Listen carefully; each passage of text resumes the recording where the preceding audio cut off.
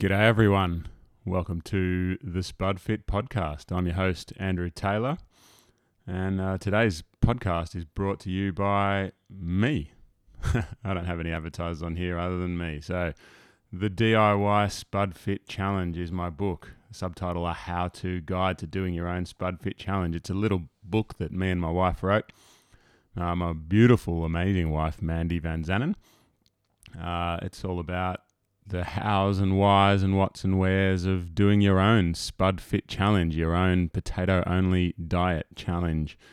I ate only potatoes for all of last year, all of 2016, nothing but potatoes, and a lot of people asked me for advice, so I put together this short book to help people do it if that's what they choose to do.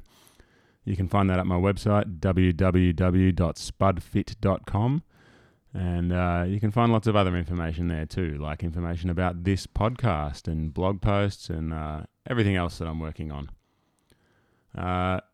If you like what I'm doing with this podcast or anything else I'm doing, then the best thing you can do for me is to share it with your friends. Like, subscribe, go to iTunes, leave a review, preferably 5 stars. It's that helps. Anyway, today we are talking to Dustin Rudolph. Dustin's another guy that I met at the McDougall Advanced Study Weekend last month, and I had the pleasure of hanging out with him for a couple of days, and we went out for dinner and had lots of good chats, and including this one that you're about to listen to. So I'm a big fan of Dustin, and I'm really happy to be able to share him and his story with you guys on the podcast today. He has a book that you can also get called The Empty Medicine Cabinet. I'll put a link to that in the show notes on my website. It's The Pharmacist's Guide to the Hidden Danger of Drugs and the Healing Powers of Food. And that's really a good introduction to what today's conversation is about. Dustin is the plant-based pharmacist. He is a qualified and has practiced pharmacy for a long time. And he changed his ways. He went from believing that drugs were the be-all and end-all, basically, that if you got any problem, then it's best treated and fixed with drugs. And now he's changed his ways, and he now advocates for a whole food plant-based diet most of the time. He thinks that drugs should basically be a last resort, and I like that attitude. It's another person that I've talked to with a really refreshing attitude in that they are actively campaigning against the things that they make money from. And he's one of them. He's someone who is a pharmacist who's hoping to put pharmacists out of business. So it's really refreshing to talk to these kind of people. And I had a great conversation. Dustin's a genuine, lovely guy, beautiful person, and really full of a lot of helpful advice and some really interesting insights as well into the pharmaceutical industry and the science that goes into producing positive news for different drugs. So this is a really eye-opening conversation for me, and I hope you enjoy it too. Oh, and before I go, Mandy Van Zanen, my wife, made the SpudFit jingle you're about to listen to. So thanks to Mandy Van Zanen. Go to mandyvanzanen.com if you're interested in finding out more about Andy. All right, hope you enjoy this. Spud up.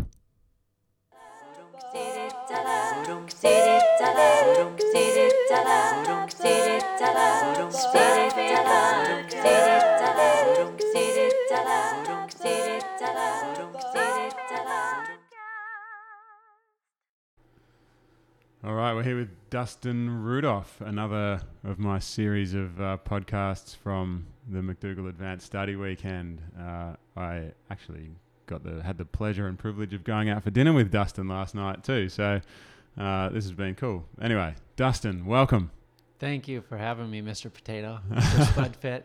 No worries. Thank you for joining us. Can we start with the obvious question? Who is Dustin Rudolph?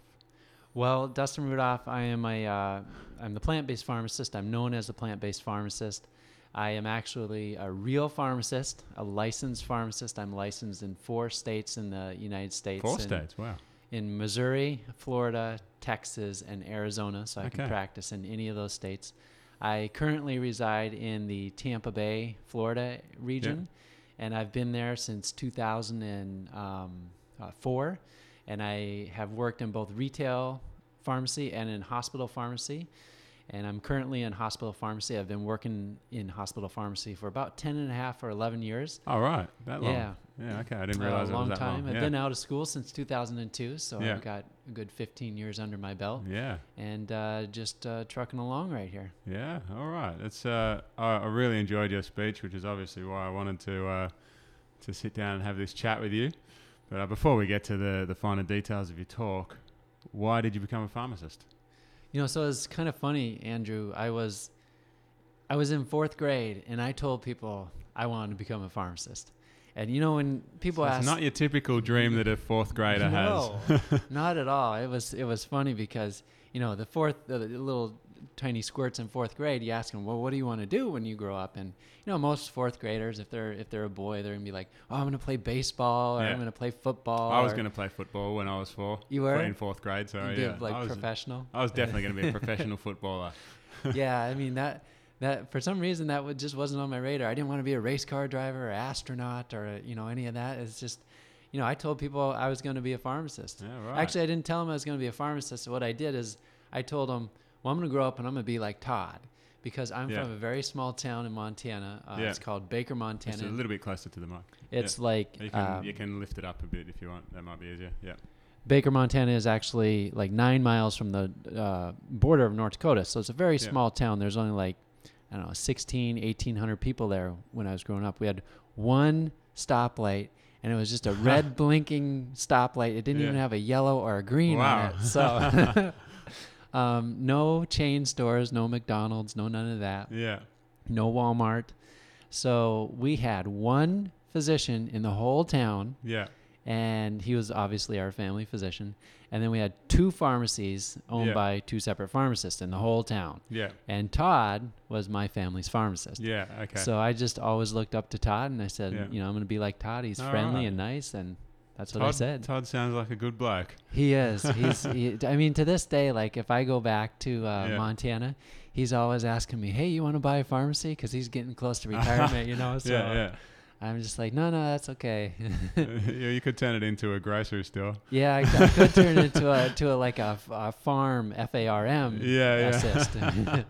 Oh, cool. So it's nice that you got someone so influential in your life that made you want to be like them. I love that story. So, when you first became a pharmacist, did you have a goal in why you wanted to do that? What you were hoping to achieve? Oh, yeah. Yeah. Absolutely. I mean, I wanted to be a pharmacist because I wanted to help people, and I Yeah. wanted to help sick people get healthy. And so that was really You'd my obviously whole seen goal. Todd doing that growing up. Todd was helping people in town to get healthy, and you wanted to do that too. That's cool. Yeah. Exactly. Yeah. All right. So, there's going to be some sort of difference between what you wanted to achieve and what you actually did achieve as a pharmacist. So, Right. How did that go down for you? So I actually knew nothing about health Yeah. until like 8 years into my career. Yeah. I know that sounds just crazy, but I went all the way through college and pharmacy school, and I spent $60,000 going through college, which is a bargain at these days. Yeah. Yeah. But went through pharmacy school. I learned a lot about disease. I learned a lot about sickness. I learned a lot about medications, but I really learned absolutely nothing about health, yeah. which seems kind of counterintuitive if you're going to some Absolutely. kind of a medical education system. So I've heard all these sort of stories from doctors before, but I've never really thought about pharmacy as what a pharmacist might study. So it's interesting. Yeah.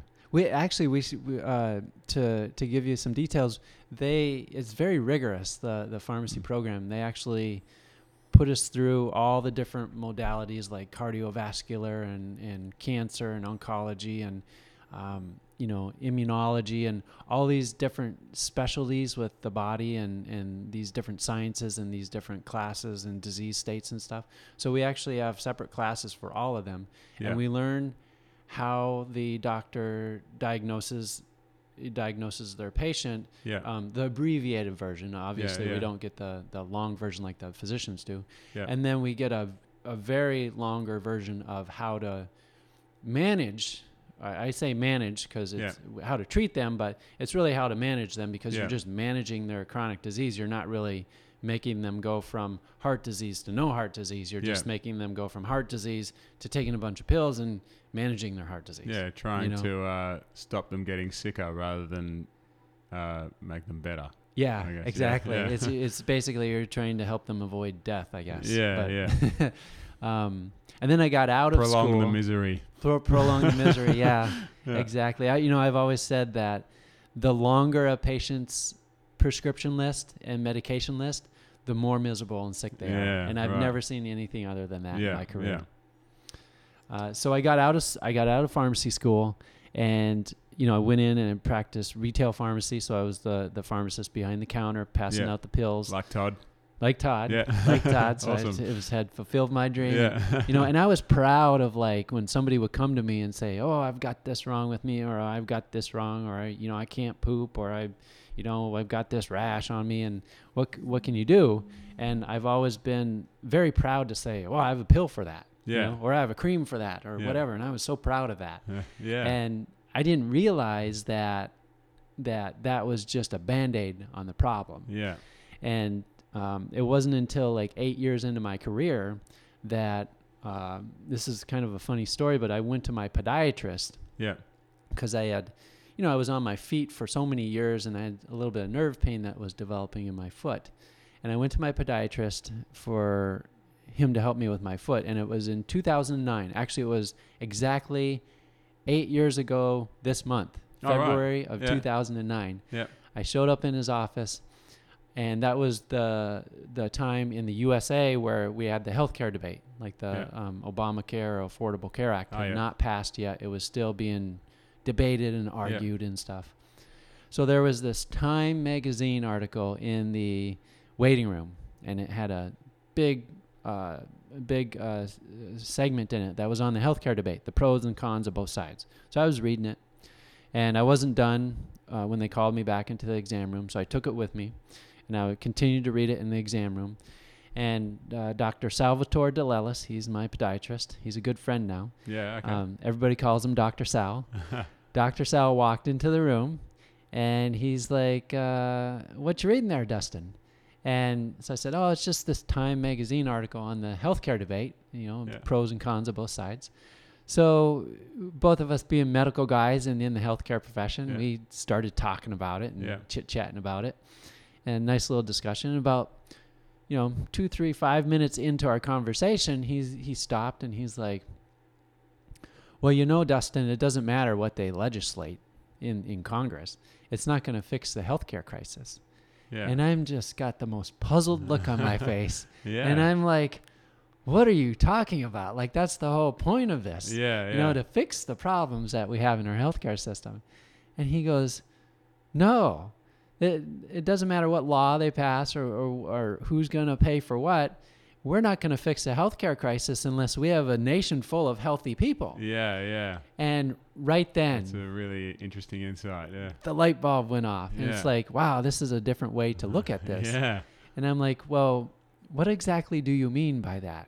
And he goes, "Well, hold on for a second. I'm going to go to my office. I'll be right back." So he leaves the exam room. He goes to his office. He comes back about a minute later, and he comes in. He has a piece of paper in his hand, and he hands me that piece of paper, and he goes, "This is my reading list. I give it to my patients, all my patients." And he goes, "You should read the books, get the books on this list and read them." And so I responded to him. I was like, "Okay, now I'm a slow reader." So it takes me a while because I like to take everything in. Yeah. And sometimes I have to read things over twice. I was about to say, that's what I do. I read through things and go, "What was that? I don't get it." I'll go back and read again. And because you kind of like daydream and it's like, okay, I got to read this. Like it goes into my brain, you know? Yeah. So I told him, if I were to pick one of these 4 books to read, which one should I pick? And he goes, "Pick the China Study by Dr. T. Colin Campbell. That should be a mandatory reading for all medical students before they're allowed to graduate medical school." And I was like, wow, if he's saying that, that must be one important book, Yeah. you know? So then I from then on, I went home and I picked up a copy of the China Study at the Barnes and Noble and read it, and I was hooked. Yeah. I was hooked. It's a pretty amazing book. I remember the first time I saw that book, I didn't read it. I thought, I'm not interested in science. I'll just leave that alone. Well, I was interested in science, but I wasn't interested in the science of nutrition at all, and so I left it alone. And That's interesting, because weren't you a personal trainer too? I had the qualification, but I never did it. Okay. I've got a degree in sports science. Because most people that kind of go down that route are usually very interested in not only the exercise part, but the nutrition part. Yeah, well, I was very interested in the exercise part, but didn't really care about the nutrition part. I just thought, just eat, whatever. Who cares? Just eat. As long as you go, it's just fuel, and it doesn't really matter what kind of fuel you put in. Just put the fuel in, and then you can go and train. But so I saw that book years and years ago, and someone recommended it to me. I was like, nah, boring. I don't want to read about nutrition science. And then I didn't end up reading it until I was researching to do my potato thing. And my mind was blown. What'd you think about it? It was amazing. Yeah, it was just an incredible story, if nothing else, just of this guy that grew up on a dairy farm and tried to do research on how he could help get animal protein to poor people, and how he just totally turned around his ideas from what he started off thinking to what he thought at the end. And it was a really impressive book. I was so impressed, because it's so evidence based, and like in medicine, as a pharmacist and a doctor and a nurse, and like all of us medical professionals, we're taught we're taught with evidence based medicine. Like they drill that into our head in school. So that was all evidence based, and I was hooked. Yeah, absolutely. And I've since read his other books too, which Whole's very good. Yeah. Yep. Yeah, great book. Well, so that kickstarted you then. That book kickstarted the change for you. Absolutely. That started me. And then one of the second books on Dr. Sal's list was Dr. Caldwell Esselstyn in Prevent and Reverse Heart Disease. Yeah, I read that one too. And so then I read that one after that. And I can't remember what the other two books were, but I definitely picked up those. And then, and then I went on to McDougall and Dr. Furman. And you've probably read the rest of the list now. Yeah, Dr. Barnard and like all those, all the thought leaders, all of our plant-based heroes you and I look up to. Yeah. Read all their books, and then I started looking up the studies. Like I'd look in their notes section on the back of the book and look at the actual studies and look them up in PubMed. Yeah. And then I just went to town. Yeah. Yeah, similar sort of reading journey to what I did, I guess. I read the mine started with a YouTube video, but then I went and found all the studies that were in the YouTube video, and then I went and found all the books and stuff as well. And it was a mind-blowing experience. Because obviously, if you're going to eat potatoes and that's it for a whole year, you want to make sure that something bad's not going to happen to your body, right? Exactly, yeah. But mine was, it was probably only 6 weeks that I was doing my research for, I guess. But, it was hours every day. Yeah, it was a big deal, yeah. It's amazing. Yeah. It's amazing. Anyway, enough about me. This is all about you. So that was your, I guess that experience with Dr. Sal, was it Sal? Dr. Sal. With Dr. Sal was the beginning of your journey to becoming plant-based a plant-based eater yourself. Absolutely, yeah. I tell people all the time that, I went into my podiatrist to get my foot fixed, and he ended up saving my life. Yeah, that's amazing. What was the transition like for you then? So that was in February of 2009, and as soon as I read the China study, I was like, okay, I don't want to eat meat like red meat and chicken and turkey anymore. I'm gonna get rid of that. But I kept eating fish for a while, because I thought that fish was a healthy food. Of course, many people think that, and it's been proven that it's not the best source of protein and omega-3s. But then I also, I slowly transitioned. I got rid of my cow's milk, and I tried the rice milk and almond milk and soy milk and all those kind of milks. And I, settled on almond milk. I like unsweetened, original almond milk. Yeah.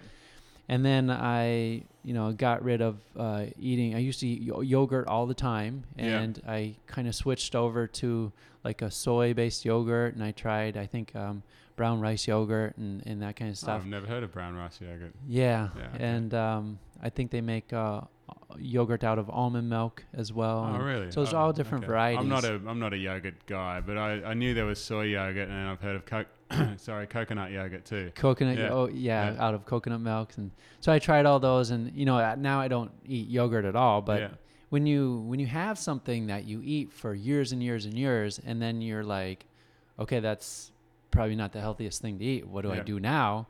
It's nice to have some kind of replacement to kind of get you over the hump. Yeah. So that's kind of what I did, and then it was probably mid-year in 2009. I'm not sure exactly when, but I ended up giving up fish because I started reading more about that and the high fat content in fish, and that it's not the best for you.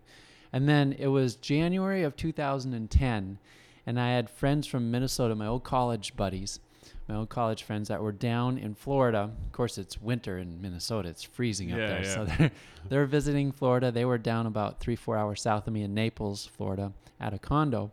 And they said, hey, come and visit us, And they knew that I had switched how I ate. And so I went down there. And in January, it's NFL football season. And football's huge in America. Yeah. So it's playoff time. And it's Sunday NFL playoff time. And they're like, Dustin, do you still eat pizza? And I'm like, oh, yeah, I still eat pizza, but it has to be just cheese pizza. I won't eat any meat on my pizza. Yeah. And they're like, okay, well, we're going to order pizza. Is that okay? I was like, sure. So it was a Domino's cheese pizza. Yeah. Was the last animal product I have. And after that, I didn't. I gave up cheese, and that was it. No more animal products. Was there some sort of event that happened eating that pizza that made you think, I'm not going to do this anymore? Or was Not really. I just... at that point, I was about a year into it, and I was just like, I've read enough, I've looked at enough, and I know that, meat, dairy, and eggs are not healthy for you. Yep. And it's all evidence-based in the scientific literature, and it's just time. It's just time to make that transition. Fair enough. And you can still have pizza anyway. You just don't put cheese on it. Yeah, vegetable pizza. Yeah, vegetable pizza. They're great. I've had a couple of them this year. Yeah, I have too. It's one of my treats that I have. Yeah, and it's a pretty good treat if you're just having a whole pizza base with veggies on top. Then exactly, just some tomato sauce and just pile on the veggies. Yeah. So this change that you went through, going from eating a standard sort of diet to a whole food plant-based diet, is it's changed. Obviously, it's a big change in the way you eat. But it also, for a lot of people, causes a big change in the way you think and the way that you see the world. So I'm guessing you went through that sort of Oh my goodness. Too. Yes. Yeah. Completely changed how I viewed and perceived the world. Because I was like many people in Western cultures. It's like you see what's advertised and thrown at you on the TV and the radio and the magazines and stuff, and you're kind of have your blinders on because of all that. And it's not just with food, it's like with everything. So at that point, I was like, it completely made me think differently to always question. I think that's what I got from it. Like, I always need to question everything that I see. I don't know if that's if a pretty it did common it for thing. you. Yeah, definitely.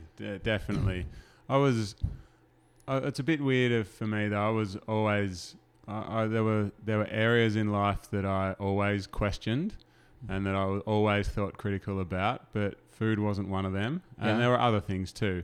But this change in the way I ate just basically made me, instead of just questioning politically, I guess is what I'm talking about, I would always question motivations of politicians and the influence of big business on politics and things like that. That was an area that I was very skeptical on and very much into questioning the motivations behind all the political decisions that happen. But this change in the way I ate and everything, it just sort of made me question all areas of life instead of just these narrow focus of a few things that I was a skeptic on.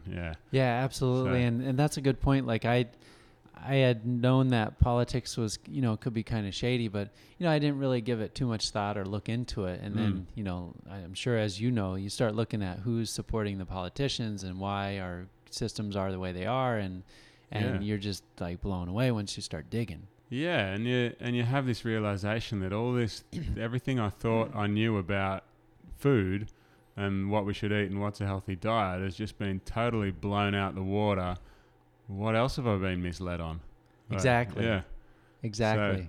So that obviously then had an effect on your practice as a pharmacist. So how did that happen? How did that go? Well, down? at this point, it was about 4.5 or 5 years into my career. So at that point, I had no idea about health and nutrition. I had switched from retail to hospital, so I was already in the hospital sector of the industry, working as a hospital pharmacist, and it's a completely different world. So you're dealing with, you're more directly dealing with physicians and nurses instead of patients in the hospital setting.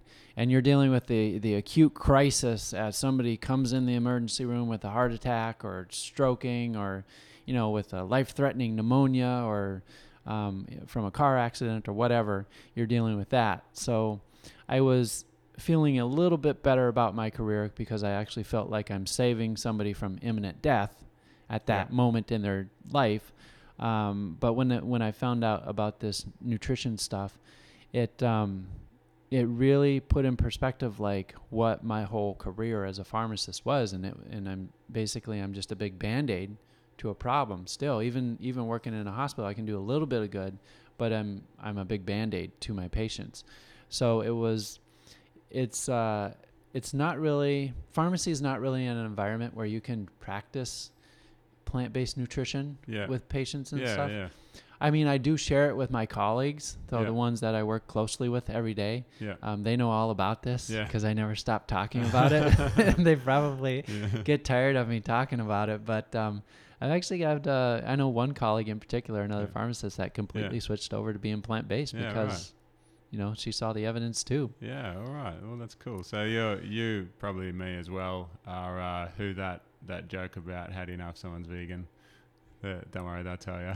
What is it? No, I haven't heard that. No, that's it. How do you know if someone's vegan? Don't worry, they'll tell you. Oh yes, that's true. That's true. Yeah. Okay, that's absolutely true. Yeah. Yep. Yeah. So anyway, when you find something so exciting and so life-changing and so good for you, of course you want to tell people about it. So, yeah, absolutely. Yeah. Because you want to help them. Yeah, definitely. Well, yeah, and you want to help improve the planet and improve the other thing. Yeah, so anyway, it's human nature. So why is it do you have, I'm guessing you do have thoughts on why it is that so many people take so many drugs? And by drugs this time I'm talking about pharmaceutical prescription drugs for whatever array of illnesses people have. Well, in the Western world, we're brainwashed. And that's what it comes down to. Like, there's so much advertising and marketing going on, not only to the public, but to healthcare professionals. Yeah. And it completely distorts the truth of the matter and what we actually need to do to get people healthy and what we are doing to, quote, get people healthy. Yeah. And the big industry of big pharma and big agriculture, the meat and the dairy and the big pharmaceutical companies, they have so much money and they use it very wisely. Yeah, we're probably talking about $1 trillion industries. I'm guessing we're combining all the big pharma companies and. Well, we spend nearly $4 trillion in the U.S. every single year on healthcare. Wow, It's insane. I would have thought it was a big number if you said 1 trillion. That's why I said probably $1 trillion industries before I started. Had no idea it was that big. And that's not just the drug companies. I mean, that's healthcare overall. Yeah. But that's insane. I mean, and it's just skyrocketing. It just continues to go up. And like, if we're gonna keep spending more and more and more money, why are people continuing to be sick and miserable? Yeah. And because we're not getting any healthier. Yeah. So it doesn't make any sense. Like, would you take your car to the mechanic and continue to spend more and more money and your car get worse? And not sit there and think like, why am I taking my car to this mechanic who's not fixing it and I'm spending all this money? Yeah. But we don't think that way, Yeah. you know, and it's disturbing actually. It is. Yeah. That's that mechanic analogy is a really good one. Yeah. It's crazy how much time and effort and money we put into trying to just prolong the misery. Like Yeah, I and the said typical before. patient will go to their doctor and they'll have a medical problem, maybe heart disease or high cholesterol, blood pressure, high blood sugar, whatever it is. Yeah. And they have all the faith in the world in their doctor, and doctors are looked at as kind of godlike figures, that they went to all this schooling and training and good meaning on their part to really help people. Yeah, of course none of these people get into it to try to do the wrong thing. Like people become doctors and nurses and pharmacists and scientists and all of these related professions because they want to, one, they enjoy it, but also two, they want to try to help people to make a difference. No one sets out to try to do things that cause harm. I'm sure of that. Exactly. Yeah. Like I talked about earlier, like the whole reason I got into healthcare and wanted to be a pharmacist because I wanted to help people. Yeah. And so, you have these patients who come with all these medical problems to their doctor and their pharmacist and whatnot. And the only thing that they're offered is pills, procedures, and surgeries. Yeah. And it's like not even questioned by the patient because we're brainwashed and we don't think to even ask different questions. Yeah. And it's all the doctor and the pharmacist know because that's what we've been taught in school. Yeah, it just reminded me of an experience I had a few years ago now, which I haven't thought about for a long time. But I went to see a doctor when I was living in Holland, actually. I had an earache. And I went to see the doctor, said, hey, I've got this earache. And she looked in my ear. She got these tweezers and pulled out this big clump of stuff. It was pretty gross, but maybe it was like earwax or something that had built up on the inside of my ear. So when you clean your ear, you don't get the stuff that's right on the inside. I'm sure it's not something you wanted to save and put on the bedroom counter there.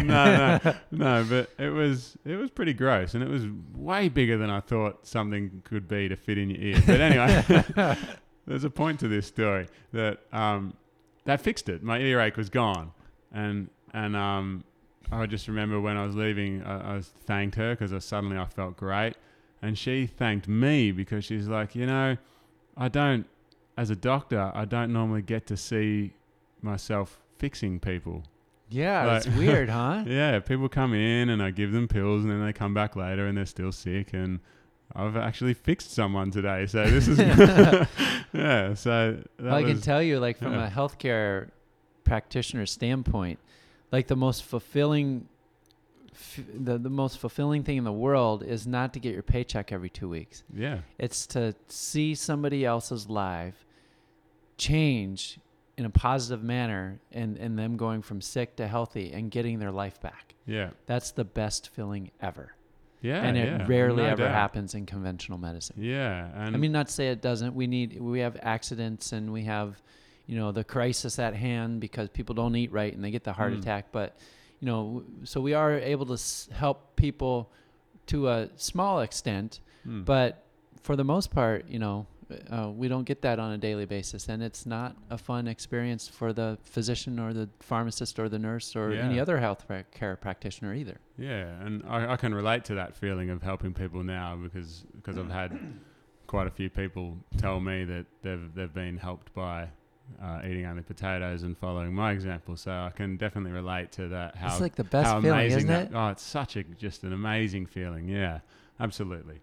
But you touched on drug advertising before, and this is something that's been mind-blowing these last few days that I've been in the US. I don't watch much TV, but I don't actually own a TV at home. Oh, wow. So having a TV in my hotel room, it's sort of a novelty. I'll turn the TV on and see what's going on. And seeing the drug advertising has been a mind-blowing and scary experience for me because in Australia, prescription drugs are not allowed to be advertised in any form. Well, they're probably allowed to be advertised in doctors' magazines and things like that, I guess. But the general public never sees advertising of prescription drugs. So to turn on the TV and see these big long ads for prescription drugs where they're trying to actively sell it to people. So you go to your doctor and ask for this prescription is quite scary, and especially to see the like I saw an ad, I can't remember what it was for, but like the whole second half of the ad was the guy reading a list of the possible side effects, and like obviously people are buying it because they're advertising it, and they wouldn't have the money to advertise if people weren't buying it. And it just blows my mind that someone can sit there and listen to this massive list that takes up half of the commercial break of things that might go wrong with you, Yeah. and they still go and buy it. Like, Yeah.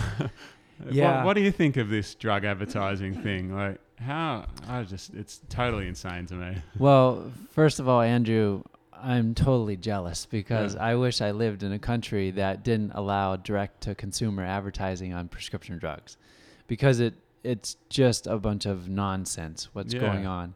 I mean, They do advertise, like if you've got like a sniffle or something, they advertise like these nasal sprays and something these, over the counter. yeah, these things that can, help you with a sore throat and those sorts of things, and like, mild pain relievers like Panadol and things. Yeah, they do advertise those things, but the attitude is that if you're going to take prescription drugs, you should be taking them because your doctor said it was a good idea, not because you saw it on TV and have gone to ask for it. Like, yeah. Right. I mean, what's sad is we're advertising prescription drugs in the U.S., and I think in New Zealand they can do this too. But like you said, like in Australia and a lot of other countries, even in the Western world, it's illegal to advertise prescription drugs to the direct public. But we're basically taking and advertising these prescription powerful medications to patients and the lay public like they're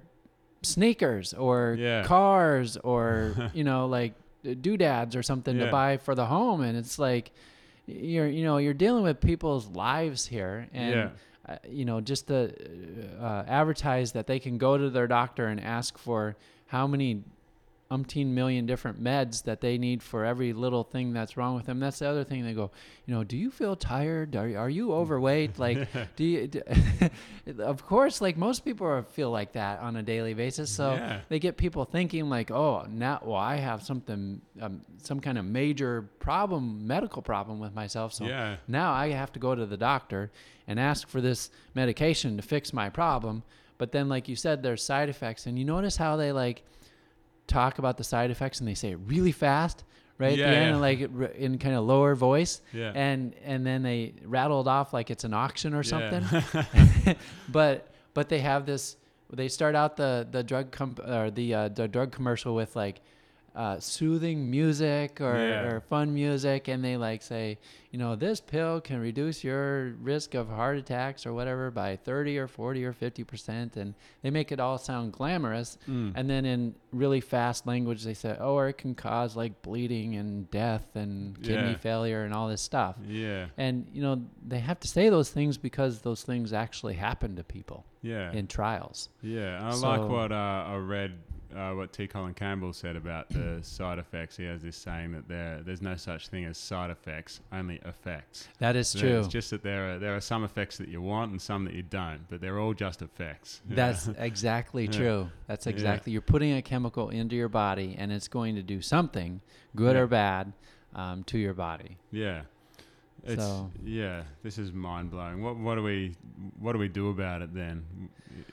Well, it starts with you and me. I mean, we are the ones that are out there that have done our homework and done the digging and found the evidence and the truth.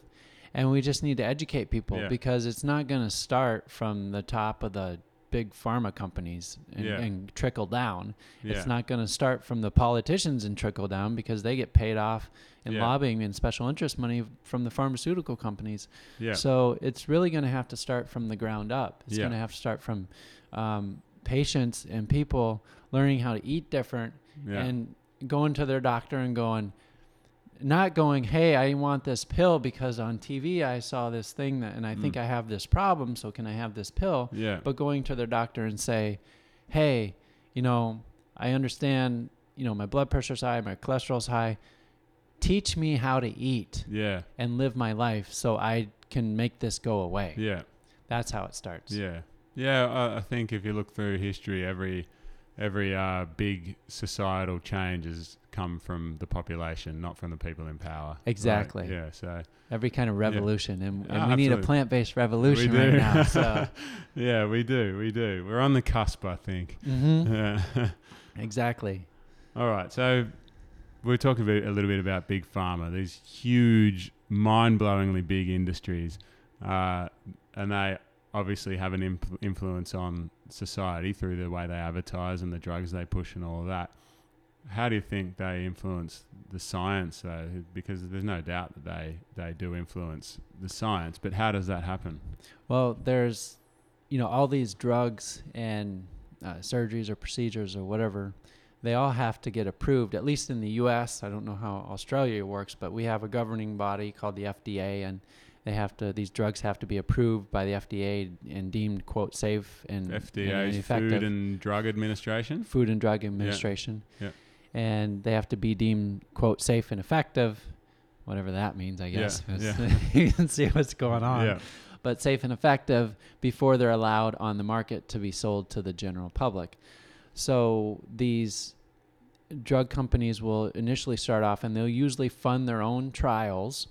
Yeah. And do their own trials on their own drug to see how, quote, safe and effective it is. So that's a problem in itself, funding their own trials and doing their own conflict trials of interest. Yeah. Right there. So they're paying for something to go to a governing body to get approved, and they're paying for it with their own money. And if it gets approved, then they can turn around and sell it for millions and billions of dollars. Yeah. So absolutely, it's a conflict of interest. So it's not to say that their trials are completely worthless, because they're not. They do tell us things. Yeah. But I always take it with a grain of salt, knowing that if it's funded by the drug company, they're probably going to maybe design the study so it's a little bit more favorable for the drug, or sometimes, and this has been shown by a release of public records. I mean, Dr. Michael Greger has done this. He's requested legally to have published trials released and data released from the drug companies that they literally just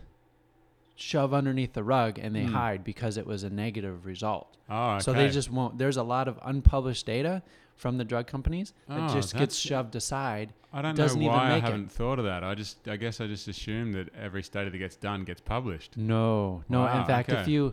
Dr. Ben Goldacre is a doctor over in I think the UK or Europe somewhere, and if you look up his name and Google his name and look up drug studies, he goes in depth on this subject, on how the drug companies are hiding a lot of the data that's negative. Yeah. So they don't want their drug to look negative. Yeah, of course. So they just kind of hide it, and then they put out the positive results to make themselves look good. That's actually terrifying. It is. So that's another problem. Yeah, that's I don't know why I haven't thought of that before or heard of that, but that is genuinely terrifying that they're keeping important information from us. Yeah, because we should be able to know all the studies and like how the whole picture looks. Yeah. And so there are studies out there that are not funded by the drug companies, and maybe they're funded by the government, but the research and scientific part of the government, the NIH in the U.S., or maybe they're funded by a private organization that is not a drug company, doesn't have anything to do with the drug, and those I take those a little bit more seriously because obviously there's not that conflict of interest. Yeah. And you can see if there's different results, or maybe it's the same results as the drug company, and maybe that is really the truth on how these drugs work. Yeah, well, there has to be. Well, not there has to be. There are drugs that are useful and important, and there are drugs that we do need to use for various reasons. So, of course, we're not here to just say drugs are just bad, blanket ban on drugs. But we need a little bit of perspective here. Exactly. And maybe we don't get that. And I was already feeling negative about the pharmaceutical industry before we started talking, but now even more so. Well, there's just to let you and your followers know, there's in the U.S. we dispense on average 13 pills, a little bit over 13 pills for every man, woman, and child in the U.S. per year. Really? And I don't take any prescription drugs on That a is regular basis. So, amazing. I mean, somebody else has got mine. Yeah. You know, So yeah, people are taking handfuls of drugs. a lot of medications. Wow. Lot of What a medications. depressing stat. So another thing I found really interesting from your talk the other day was you talked about how in science how they play with the numbers, and I can't remember the exact term. It was absolute And relative risk the reduction. absolute and relative risk reductions. Yeah. So can you talk us through that? Absolutely. So this is a really, really, really important topic, and people need to understand this. And you know, sometimes healthcare professionals don't even understand it, or they've forgot how to look through this and calculate this stuff.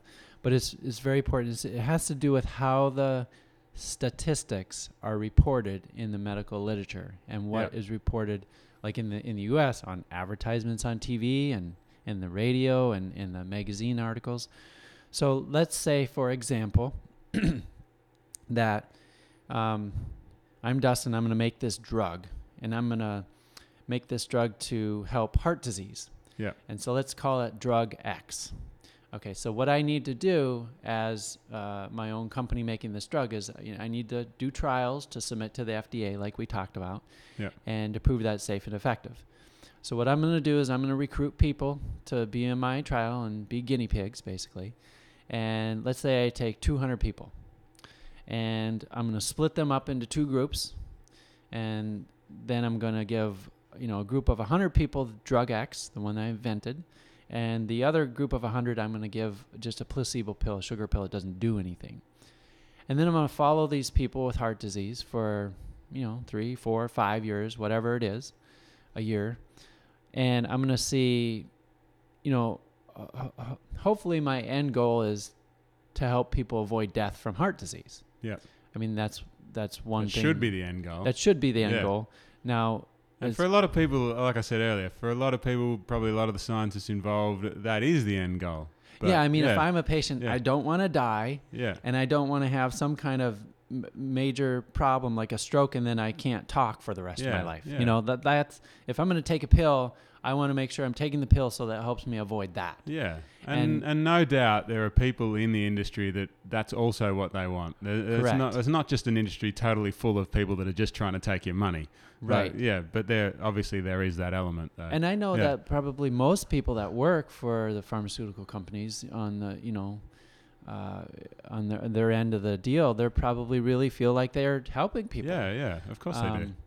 So one thing that we do get kind of sidetracked is instead of, with these trials, how they set them up, instead of looking at maybe who avoids death by taking the medication, they look at, well, how many points can we lower your blood pressure? Yeah. Well, you know what I say? Who cares? Yeah. Who cares if we lower your blood pressure by 5 points and you still die of heart disease? Yeah. What I care about that's a really is good point. not dying from heart disease. Yeah. And I think that's what the patients care about. Yeah. So back to our example. Yeah, sorry. So if I have 100 people in each group and I'm going to give them the drug, and then the other group I'm going to give placebo, and then I'm going to follow them, so say like 5 years, and then I'm going to see who dies in each group from heart disease. And let's say in the drug group, only 2 out of the 100 people die from heart disease. And in the placebo group, the sugar pill group, 4 people out of 100 die from heart disease. So I always ask this question in my presentations: did the drug work? Yeah. Yes, it did work, because less people in the drug group died from heart disease. So obviously the drug worked. Now here's how the statistics are reported. On TV, in America at least, that'll be reported as a 50% reduction in heart disease death. Yeah. Now, how did they get that 50%? Yeah. It's obviously so a weird number. Yeah. Is 2 half of 4? Yeah. Yeah, 2 is half. That's simple algebra, simple, division and multiplication. That's easy. 2 is half of 4. Yeah. And so that's a 50% reduction in heart disease death. But was there more than 6 people in the study? Of course there was. Yeah. There was 200 people in the study. So if you just forget about the other 194 people, there was really a 50% reduction in heart disease death. If So- it wasn't so scary, it would be funny. It would. So let me explain this to you in Yeah. a different terms. Yeah. So that's called relative risk reduction. Yeah. That's a wildly outrageous high number that is wrongfully inflated. Yeah. So absolute risk reduction, this is a different term. This takes into account all 200 people in this study Yeah. who either took the drug or the placebo. And that's what I want to know. Yeah. Like if you have 200 people in a study and everybody gets a pill, one that's a drug and one that's not, then how did everybody fare? Yeah. And to look at that, in our drug group, it was 2 out of 100 that died of heart disease. So that's 2% of the people, right? Yeah. In our placebo group, it was 4 out of 100 that died from heart disease. So that's 4%. Yeah. So really, if you take everybody in the study, you really only went from 4% of people dying to 2% of people dying in the study. So you really only reduce the amount of deaths overall by 2% Yeah. by taking this drug. Yeah. See how much of a difference that Yeah, is? You yeah. can you have the same study, Yeah. and you could go and you could tell a patient or a doctor or people on TV that this drug reduced heart disease death by 50%, or you could tell people that it reduced heart disease death by 2%. Yeah. And it's the same study. And both are technically the truth. Which Both are technically the It could- truth, it could- depending on how yeah. you. it could, you know, or I shouldn't say both could be argued that it's the truth. it's the truth. Yeah. Depending on how you Yeah. finagled the numbers. Yeah.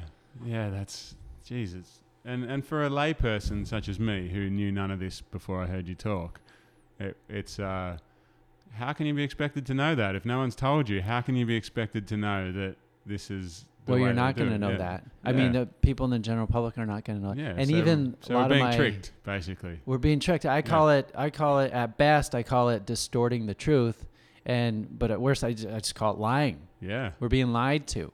You Yeah. know, I don't think that's as appropriate to go over relative risk reduction in a TV commercial when we should be talking about absolute risk reduction. Yeah, absolutely. Absolutely. Absolutely. So let's move on a bit and talk about some specific diseases then. So, Okay. we obviously a big one in Australia as well as in America is diabetes. Mhm. There's a lot of people with diabetes and there's a lot of people taking a lot of drugs for diabetes. So what should we do? Are we Well- on the right track at all with our medication or? When we Is it- talk yeah. about diabetes, I like to break it up because type 1 diabetes is an autoimmune disease. Yeah, good point. And yeah. that is a disease that absolutely requires insulin for those Yeah. patients, because what happens in those patients is somewhere in their youth, their body has attacked their pancreas, the cells in the beta cells in their pancreas that Yeah. are responsible for producing insulin naturally in the Yeah. body, and they've completely destroyed them permanently. Yeah. So those people cannot produce insulin, and you have to have insulin in your body Yeah. to live and to process glucose. Yeah. So for So- the purpose of this discussion, when we say diabetes, we're referring to type 2 diabetes. Right. Yeah. Okay. So type 2 diabetes comes later in life, and that's due to what you eat. Yeah. And that's a dietary disease. It's 100% dietary disease. Yeah. And people get that because they eat a rich Western diet of animal foods and processed foods and oils and all those fats. And a lot of people think that, sugar causes diabetes, because Yeah. it's all about blood sugar. No, that's not the truth. So there's 3 things that go along with the cause of type 2 diabetes. And one is insulin resistance, which we're really good at talking about in the public and Yeah. Most people, I reckon, well, maybe it's just because I'm in that sort of world now, but I feel like most people would have at least heard of the term insulin at least heard resistance. of it. Yeah. So just basically insulin resistant means that your body's cells don't respond to insulin like they should, so that's not able to process the carbohydrates that are broken down into simple glucose molecules. So, those glucose molecules stay high in your bloodstream, and then you have high blood sugar levels and your quote, diabetes, Yeah. type 2 diabetes. So that's one aspect that most people know. But the conversation stops there. And even in the medical education system, the conversation stops there, and it shouldn't, because the root cause of insulin resistance is these increased little particles of fat that are inside the muscle cells. Yeah. And those are, everybody has them. They're normal. They're called intramyocellular lipids. Yeah. And there's little pieces, particles of fat that are stored in your muscle cells. And the reason they're stored there is because you don't eat 24/7. Yeah. So in between meals and when you're fasting, you're going to need some sort of energy. So they're kind of reserves. So if it's already at the muscle, it's easy for your body to just get it, put it in your muscle, and use it. Right. I mean, we store fat in yeah. fat cells, and then we store a little bit of fat in our muscle cells. Yeah, yeah. And there's these little bit of fat that's in our muscle cells is normal for people like you and I that are healthy. But for people with type 2 diabetes, they have a whole excess of these intramyocellular lipids, all this extra fat in their muscle cells that's clogging up the system. Yep. And basically what that does to the body is it prohibits insulin from acting on the muscle cell to let the glucose from the blood into the muscle cell so that glucose can be used to make fuel. Okay. And so if you can't get the glucose from the blood into the muscle cell, it stays in the blood and your blood sugar rises. Yeah. Okay, that makes sense. And so what do the drugs do then? How do they So the help? drugs will try to make the pancreas make more insulin. Okay. But that's not the problem. It's the fat in the muscle cells. Yeah, yeah. The drugs will try to maybe increase the sensitivity of the insulin attaching to the receptor on the muscle cell. Well, that'll help a little bit, but they still have all this fat clogging up the system. Yeah. It's not going to fix the problem. So if you can't open the door to the cell for the glucose to get in, if you can't open the door with a key, let's go and get a sledgehammer. That's what we're trying to do. I mean, we're trying to work a way around it, but obviously the drugs don't work very well because the people stay diabetic. They do, yeah. And one thing that I talked about in my talk is, one of the new classes of drugs, that just helps your kidneys filter out glucose so you can pee it out. So you have all this extra glucose in your blood, so let's just give them a drug to pee it out. Well, the problem with that is, first of all, the absolute risk reduction number on those drugs is like 1.5%. Yeah. That people are going to avoid some kind of complication or death from diabetes. So pretty low. So you get very little benefit from it. And then 2, glucose should never, ever, ever, ever be in your urine. Yeah. So the body's kidneys and the body is very brilliant. And we don't want to waste fuel, just like when you put fuel in your gas tank in your car. You don't want to put fuel in your gas tank and then have a leak out the side. Yeah. And just like we don't want to put glucose, which is fuel for our body, into our pee and just pee it out. Yeah. So the body's kidneys for normal healthy people will reabsorb all that glucose back into the bloodstream that gets filtered out. And the kidneys in the initial state, in the initial part of filtering our blood. And it wants to keep that to make energy. Well, these drugs make it so our kidneys don't do that very good. Yeah. And so that it keeps the glucose being filtered, so we just pee it out. See, you just made me think when you said that the drugs make our kidneys stop doing that very well. So effectively we are taking a drug that makes our body work worse. Like, it makes our body work the opposite of how it was designed to work. Yeah, and the drug is designed to impair our kidney function. But we get a 1% benefit from avoiding death with diabetes. So, So then the other thing with that is drugs always come with side effects. Yeah. And the side effects of these drugs that make your kidneys do that and make you pee out glucose is that now you have an environment in your bladder, in your ureters that's warm, wet, and has glucose, which is food. Yeah. Guess what likes warm, wet, and lots of food? Bacteria, fungi, yeast. Okay. So you get UTIs and urinary tract infections, fungal infections. Yeah. Up to 18% of people will get that. Yeah, right. I'm learning. I'm always learning here. This is great. All right, heart disease. What about heart disease? So heart disease is people take all sorts of drugs for heart disease. It's our biggest killer. Coronary heart disease, which is the plaques that end up clogging up our coronary arteries around our heart. That's a dietary disease, just like diabetes. It's a dietary disease, except for like 1 in, I think, 500 people truly have a genetic defect and can't process and get rid of excess cholesterol like their body should because they have a mutation in their DNA. But for the most part, for the other 499 out of 500 people, Yeah. it's what you eat. Yeah. And so we eat all these rich Western foods, these meat, dairy, eggs, processed foods, oils, all this stuff that clogs up and puts fat and cholesterol into our arteries. And then they clog up and we get a heart attack, or we get chest pain, or we get some kind of crisis that happens and causes heart problems. And if you have a heart attack, it can kill part of your and cause death in part of your muscle in your heart. And then that part of the heart doesn't pump as well. And eventually, if you have these over time, especially multiple ones, your heart just gets tired and you develop congestive heart failure. Yeah. And you can develop arrhythmias as well.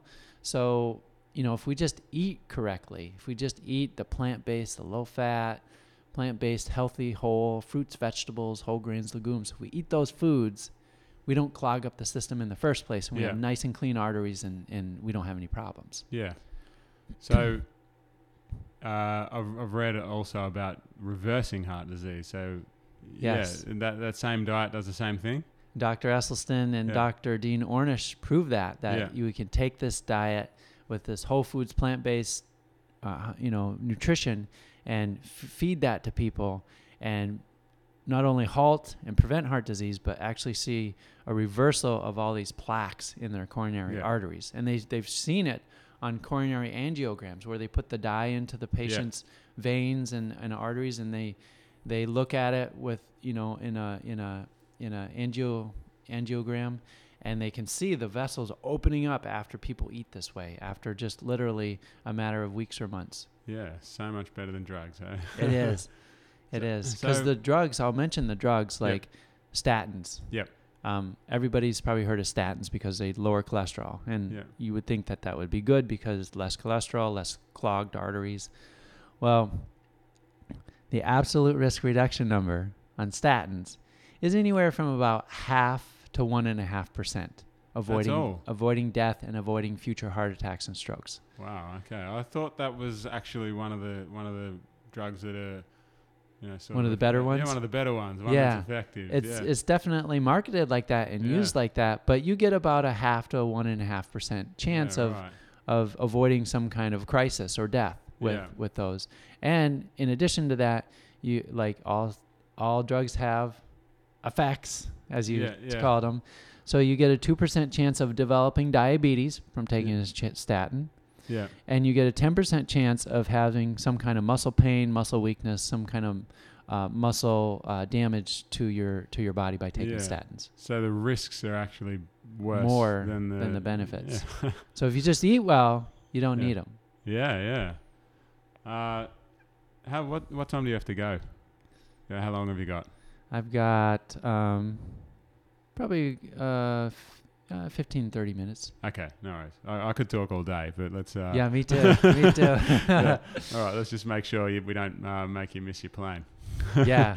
All right, so cholesterol. There's a lot of people on cholesterol-lowering drugs. Yes. I know what happened to my cholesterol over last year when I started eating only potatoes. My cholesterol wasn't terrible to begin with, but it wasn't good either. But what are your thoughts on cholesterol drugs and how to improve that? Well, we talked about the statins, and then there's other drugs like Zetia, which is ezetimibe, and that's a drug that basically tells your gut not to absorb the cholesterol from the food that you eat.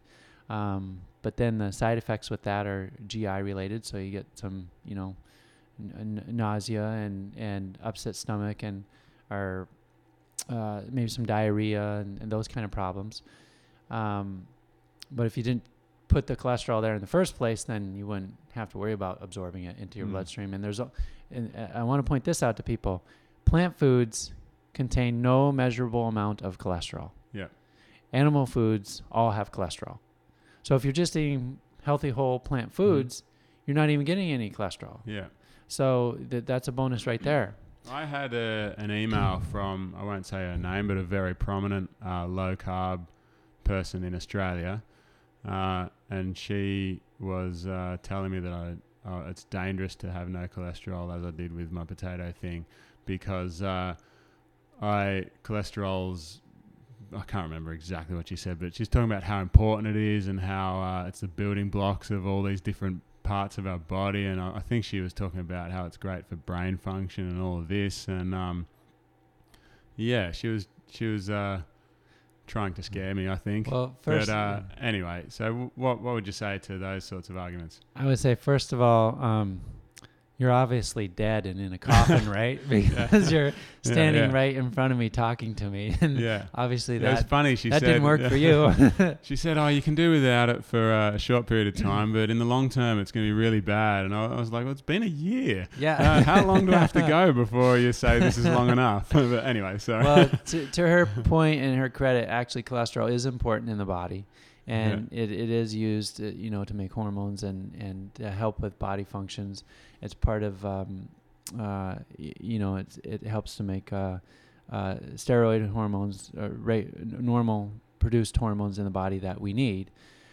But the body makes all the cholesterol on its own naturally to fulfill all those human requirements on a regular basis. So you don't need to put cholesterol from food into your body. When we do that, then we turn around and we take pills that try to take cholesterol out of our bloodstream. So it's like that doesn't even make sense that we're putting it in there in the first place. And again, you're taking something that's designed to impair your function of your body in some way. Correct. Which is something I never thought about until this conversation right now. I've always thought these drugs are designed to enhance the way our body functions some way, but most of the time it seems like, correct me if I'm wrong, but it seems like they're designed in some way to impair some sort of body function and stop your body from doing what it's supposed to do. And somehow that's supposed to make us better. Exactly. We're putting a chemical into our body to alter the way that our body naturally functions because we have abused our body with the wrong kinds of foods. So now we're trying to make up for it and put this chemical in our body to make our body do things it doesn't normally do. Yeah. And it just doesn't really make any sense to me. Yeah. It doesn't. And if you impair on purpose the function of your body, of course it's not going to just be impaired in only one very small specific way. Yeah, that's why you have side effects. That's why you have side effects. So even if there's some magic pill that eventually comes out to treat 10 different diseases at once, someday there's always going to be side effects. Yeah. Always. Yeah. Right. I'm struggling to take all this in now. Anyway, we could talk about lots of different diseases. So maybe I've got a list here, but I'll just cut to one that's very important for me and in my history with depression. Mm-hmm. And we do treat depression with drugs. There's a lot of different drugs for treating depression. What are your thoughts on that? So you're talking about the psychotropic drugs, the antidepressants, the anti-anxiety agents, those type of drugs. Those are called the psychotropic drugs, and they include like the SSRIs, Zoloft, Paxil, Prozac. SSRIs are the serotonin reuptake inhibitors. That's the only one I've ever really heard of because I was prescribed that. Yeah, and then there's there's other drugs like the benzodiazepines are anti-anxiety, and there's other antidepressants that work on norepinephrine and dopamine in the system, Wellbutrin, and there's stuff like Buspar, which is an anti-anxiety agent. There's Effexor, which is an antidepressant. And so there's all these different drugs that we use to target different chemicals in our brain. And honestly, I think it's the most dangerous class of medications on the market.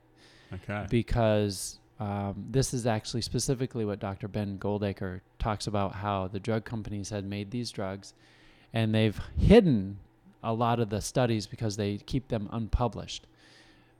In a lot of these studies, that's been shown that there is no benefit to taking these drugs, to getting started on them for most people that have some kind of depression or anxiety disorder. And if you were to just go and you look at studies that compare drugs to cognitive behavior therapy, which is a form of counseling from a psychologist or something, or a mental health counselor, that they fare equally just as well as each other. Now, I've never heard of somebody getting permanent tics, which can happen on psychotropic drugs, Yeah. or having suicidal thoughts, which can be caused by psychotropic drugs, Yeah. when they go to their counselor and they have a session and they come out. Yeah. Like those kind of side effects just Yeah. don't happen. It's always positive things, Yeah. you know? So while maybe they're shown in studies, at least the published ones, because there's a lot of unpublished ones, that they're equal in efficacy to the just regular counseling, you have all the side effects to deal with too. And Yeah. then these drugs actually, when you get on them and you're on them for an extended period of time, even though they're not supposed to be addictive, they cause dependency. Yeah. Even though they're not like a hardcore morphine or something that you would think typically would cause addiction and dependency, and that when you go off of that, you're going to have all these withdrawal symptoms. People get withdrawal symptoms on these psychotropic medication. When they try to go off their antidepressants, they just go off them cold turkey, they're going to go crazy. They're going to be anxious and stressed and irritable and depressed, and they're going to have suicidal thoughts, and all these things can happen. And it's a withdrawal period, and it's very devastating to patients who go through this. So it's not something that if you're on these, you don't stop them without working with your doctor and trying to, I would say, get some counseling. There's also some other things that can help people.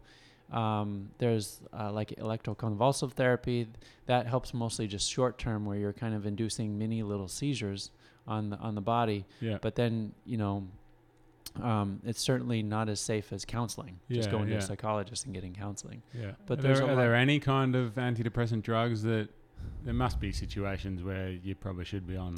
So I've seen situations a couple times in my career where maybe you have a schizophrenic. I've seen a schizophrenic that excuse me, has been put on these psychotropic drugs, antipsychotics and antidepressants. And when they're on these medications, they can function and they can, hold down a job and be social and interact appropriately in public and with their family and friends, and life is somewhat normal for them. And that's a good thing. And there's going to be people that are going to be so far gone as far as needing that help that they maybe this is the last thing that would work for them. Yeah, I would always encourage people to get just the counseling. Go exercise. Go eat well. Yeah. And if you do, go find a support group, or be involved in a church and develop a loving support group around you, or some other. If you have if you're into basketball or baseball or softball and you get on a team and you have that camaraderie, and then you do the counseling and the exercise and you eat well, a lot of times that'll just fix everything. Yeah. For most people. But there are some people, or some, like with bipolar, severe bipolar disease, I've seen patients that they literally can't function unless, they could do all those things, but they still have problems. And maybe the last line resort, they do need to try out the medication. Yeah. So I'm not saying never use them, but it should always be last line therapy. Okay, that's a good point. And it's good to know that you're not like on this 100% crusade against all sort of pharmaceuticals. It seems like a very balanced view that you have to me, that drugs have their place, but let's not make them the first port of call. Yeah, it should be third, fourth, fifth down the line. Yeah. Instead of first. Yeah. I've a lot of people naturally have, I don't wonder if you've heard of this book called Potatoes Not Prozac. No, I haven't heard of that. You haven't? Okay. So a lot of people have sent me links to that book since, for obvious reasons. Have you read it? No, I've got it, but I haven't. I'm so busy. I just haven't had a chance to read it. But I was hoping you would have read it so that you could tell me about it. No, I've never heard of it, but it actually sounds fascinating. I'd really be interested in what that has to say. I'll have to look at it and pick up a copy myself. Yeah, I can't remember the author's name at the moment, but I've read the blurb, and you probably don't need to read the blurb to know what it's about. Well, I tell you what, I'm pretty sure that there's probably a lot less side effects and problems with potatoes than there is with taking Prozac. There are a lot of side effects actually, but they're all good ones. Yes, good bowel movements and good moods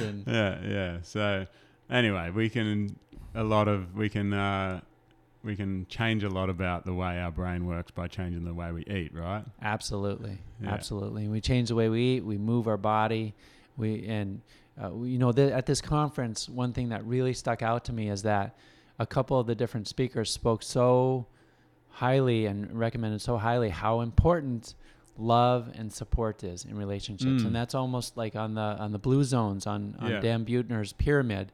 That was the foundation of his pyramid, was loving and supporting relationships with other human beings. Yeah. And then it was the food. Yeah. And then it was moving your body and so forth. And So that was a common theme too. I came here thinking that this was going to be just all about nutrition and what to eat and all that sort of thing. But there was a lot about nutrition, but there was also this big emphasis, like you said, on just general lifestyle change. So how you move, how you relate to others, your spirituality, all this sort of. And I've personally, stuff I've too, taken that more seriously in the past, probably 3/4 of a year. Yeah. Because I was, for many years, I've just been on this, I'm going to work.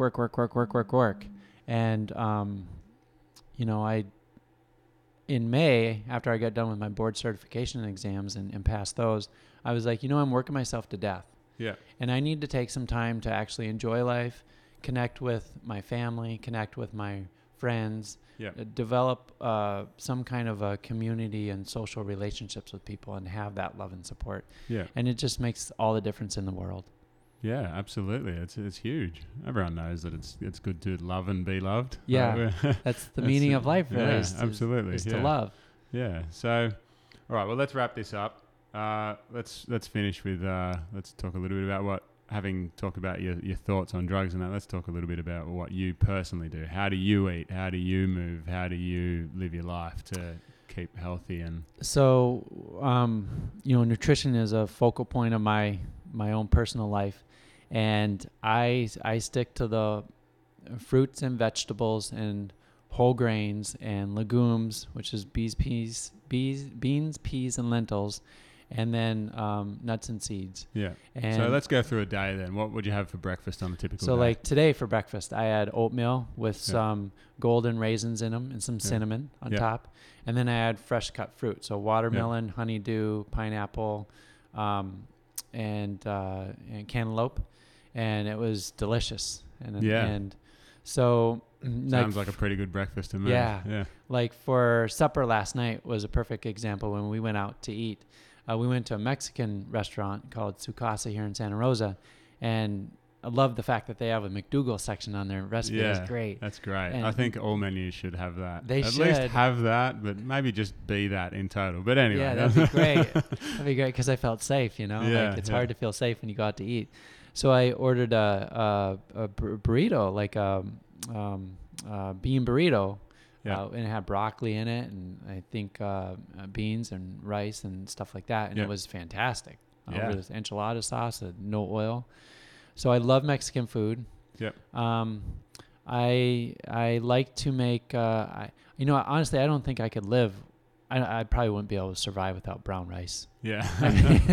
I know your thing is potatoes and mine is brown rice. I Yeah. have brown rice all the time. Yeah. Okay. So brown rice with vegetables on top, and then tomatoes and seasonings and salsa to season things up with. So I'll have that a lot for dinner. Yeah. What would you take to work? What would you... So what I do is I batch cook because I work 7 days on, 7 days off, and I do like my 80 hours in 1 week, so I don't have time to cook and stuff. So I'll make big pots of food on my week off. Like, I made Mary McDougall's Tex-Mex couscous salad the other day. Yeah. And it was couscous and bell peppers, red and green bell peppers and onions, and there was black and pinto beans in it, and green onions, and all kinds of cilantro and all kinds of good stuff. And then I'll just put it in Tupperware dishes, freeze it. Yeah. And when I go to work, I just grab a container, go, and so easy. I can do it like that. Yeah, and it's not that hard if you're making one meal for dinner. It's not that hard to make a big pot. Just make 10 meals instead of just one. Yeah, you just eat a little bit and you put the rest in. Yeah, I like burgers too, like bean burgers. Yeah. So Jeff Novick has some great bean burger recipes. So you make a whole batch of those up, and then you can freeze some in the freezer, and then just take them out and and cook them when you need Sounds them. good. I love a burger too, but I haven't actually got around to trying to make my own whole food plant-based burgers, but that's something to try. They're sure. really simple. You Yeah. make them in like 15 minutes or less. Oh, really? That's Yeah. all. Okay. So you have I'll to, have like give it a Jeff try. Novick's fast food burgers and fries. He has a DVD and it shows you Oh, okay. exactly how to do it. All And right. simple and quick We'll have and to easy. look that up. I'll do some show notes and try to go through this and try to put links on our website to all the interesting stuff we've talked about. So Absolutely. yeah, if people want to find that, then go to the website and look up the episode page, and hopefully it'll all be there if I'm good at my job. Oh, you are. All right. You So are. last question. What now for the future? Do you have some goals or plans of where you want to take this plant-based physician thing, Well, or even any personal goals? Whatever. I want to. I just want to continuing on. My book was published it was about two years ago. It was Yeah. September of 2014. It's called Yeah. The Empty Medicine Cabinet. Yep. The Pharmacist's Guide to the Hidden Dangers of Drugs and the Healing Powers of Food. Yeah, I'm looking forward to getting my hands on that. Yeah. Absolutely. So I want to continue to help people with my book, to get out there and speak like at conferences like McDougall and then locally back in Florida, and do podcast shows like this. I'm a monthly guest usually on the Dr. Don radio show. He's out of Bullhead cool. Bullhead City, Arizona. That's a normal radio show. It's a rather- normal yeah, radio okay, show, and he's actually on both AM and FM stations, Oh, and he's cool. out to the public, and he talks Yeah. about this whole message. So Yeah. I try to do radio show appearances, podcast show Yeah. appearances, get out there and speak. And the more that we can get out there and help people, the better off. And then Yeah. I try to keep my website up to date with writing articles on different disease states and how the Yeah. food versus the medicine works. And people can find that at plantbasedpharmacist.com. Yep. And I just want to keep it rolling. And, Yeah. and had I a see quick myself look through. doing this. Sorry. I see myself doing this for 20, 30, 40 years from now. Yeah. Great. Yeah. Just do what you can to talk to anyone who will listen, basically. And let's Absolutely. try and get this Connect message with out. wonderful leaders like you in this field, and it's just great. Yeah. Well, good luck to you. I love what you're doing. As I don't know if I've said on this podcast yet, but as I've said many times, it's so nice to see someone in pharmacy who is basically against pharmacy, you know. Yeah. It's an unusual thing, and it's this podcast for me is all about talking to people who are outside the square thinkers, and people who do cool things. Basically, my whole at the core of my whole Spud Fit challenge was me trying to improve myself as a person, and I did that by doing something that's unusual and outside the square. And I love having the opportunity to talk to other people who have also done things that are unusual and outside the square and improved themselves as a result. And hopefully some of what the people that I talk to have learned and done can rub off on me and help me to keep improving. And you certainly fit the bill. It's been a privilege and an honor to sit with you and talk and hang out over the last couple of days. So thank you. Thank you, Andrew. It's been such a pleasure, and it's such an honor and privilege to be on the podcast with you. All right. Let's get you on the plane then. All right. Sounds good. Spud up.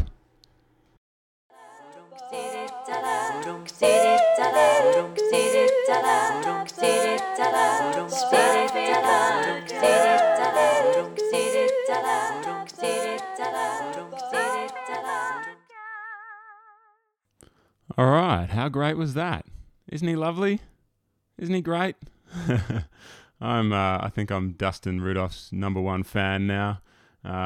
Thanks again, Dustin, for being on the show, and thanks to everyone for listening. I hope you learned a lot, as I did. I hope you maybe changed your way of thinking about certain drugs and certain diseases and ways that you can treat certain things. I hope you have enjoyed it and maybe come up with a plan to tackle your health issues differently in the future.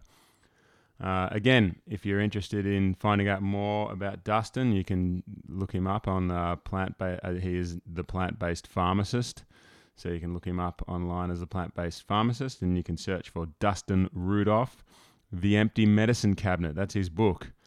The Empty Medicine Cabinet, The Pharmacist's Guide to the Hidden Danger of Drugs and the Healing Powers of Foods. Again, all the links to find Dustin and his online website, social media stuff, I'll put it in the show notes on my website, www.spudfit.com. And that's that. Enjoy. Again, if you like what I'm doing, please share it with your friends. Go to iTunes and hit subscribe and leave me a 5-star review. And check out my book too, The DIY Spud Fit Challenge, a how-to guide to doing your own Spud Fit Challenge. All right. Next week, it's an exciting one for me. We have Alan Goldhammer on the podcast next week. So tune in next week and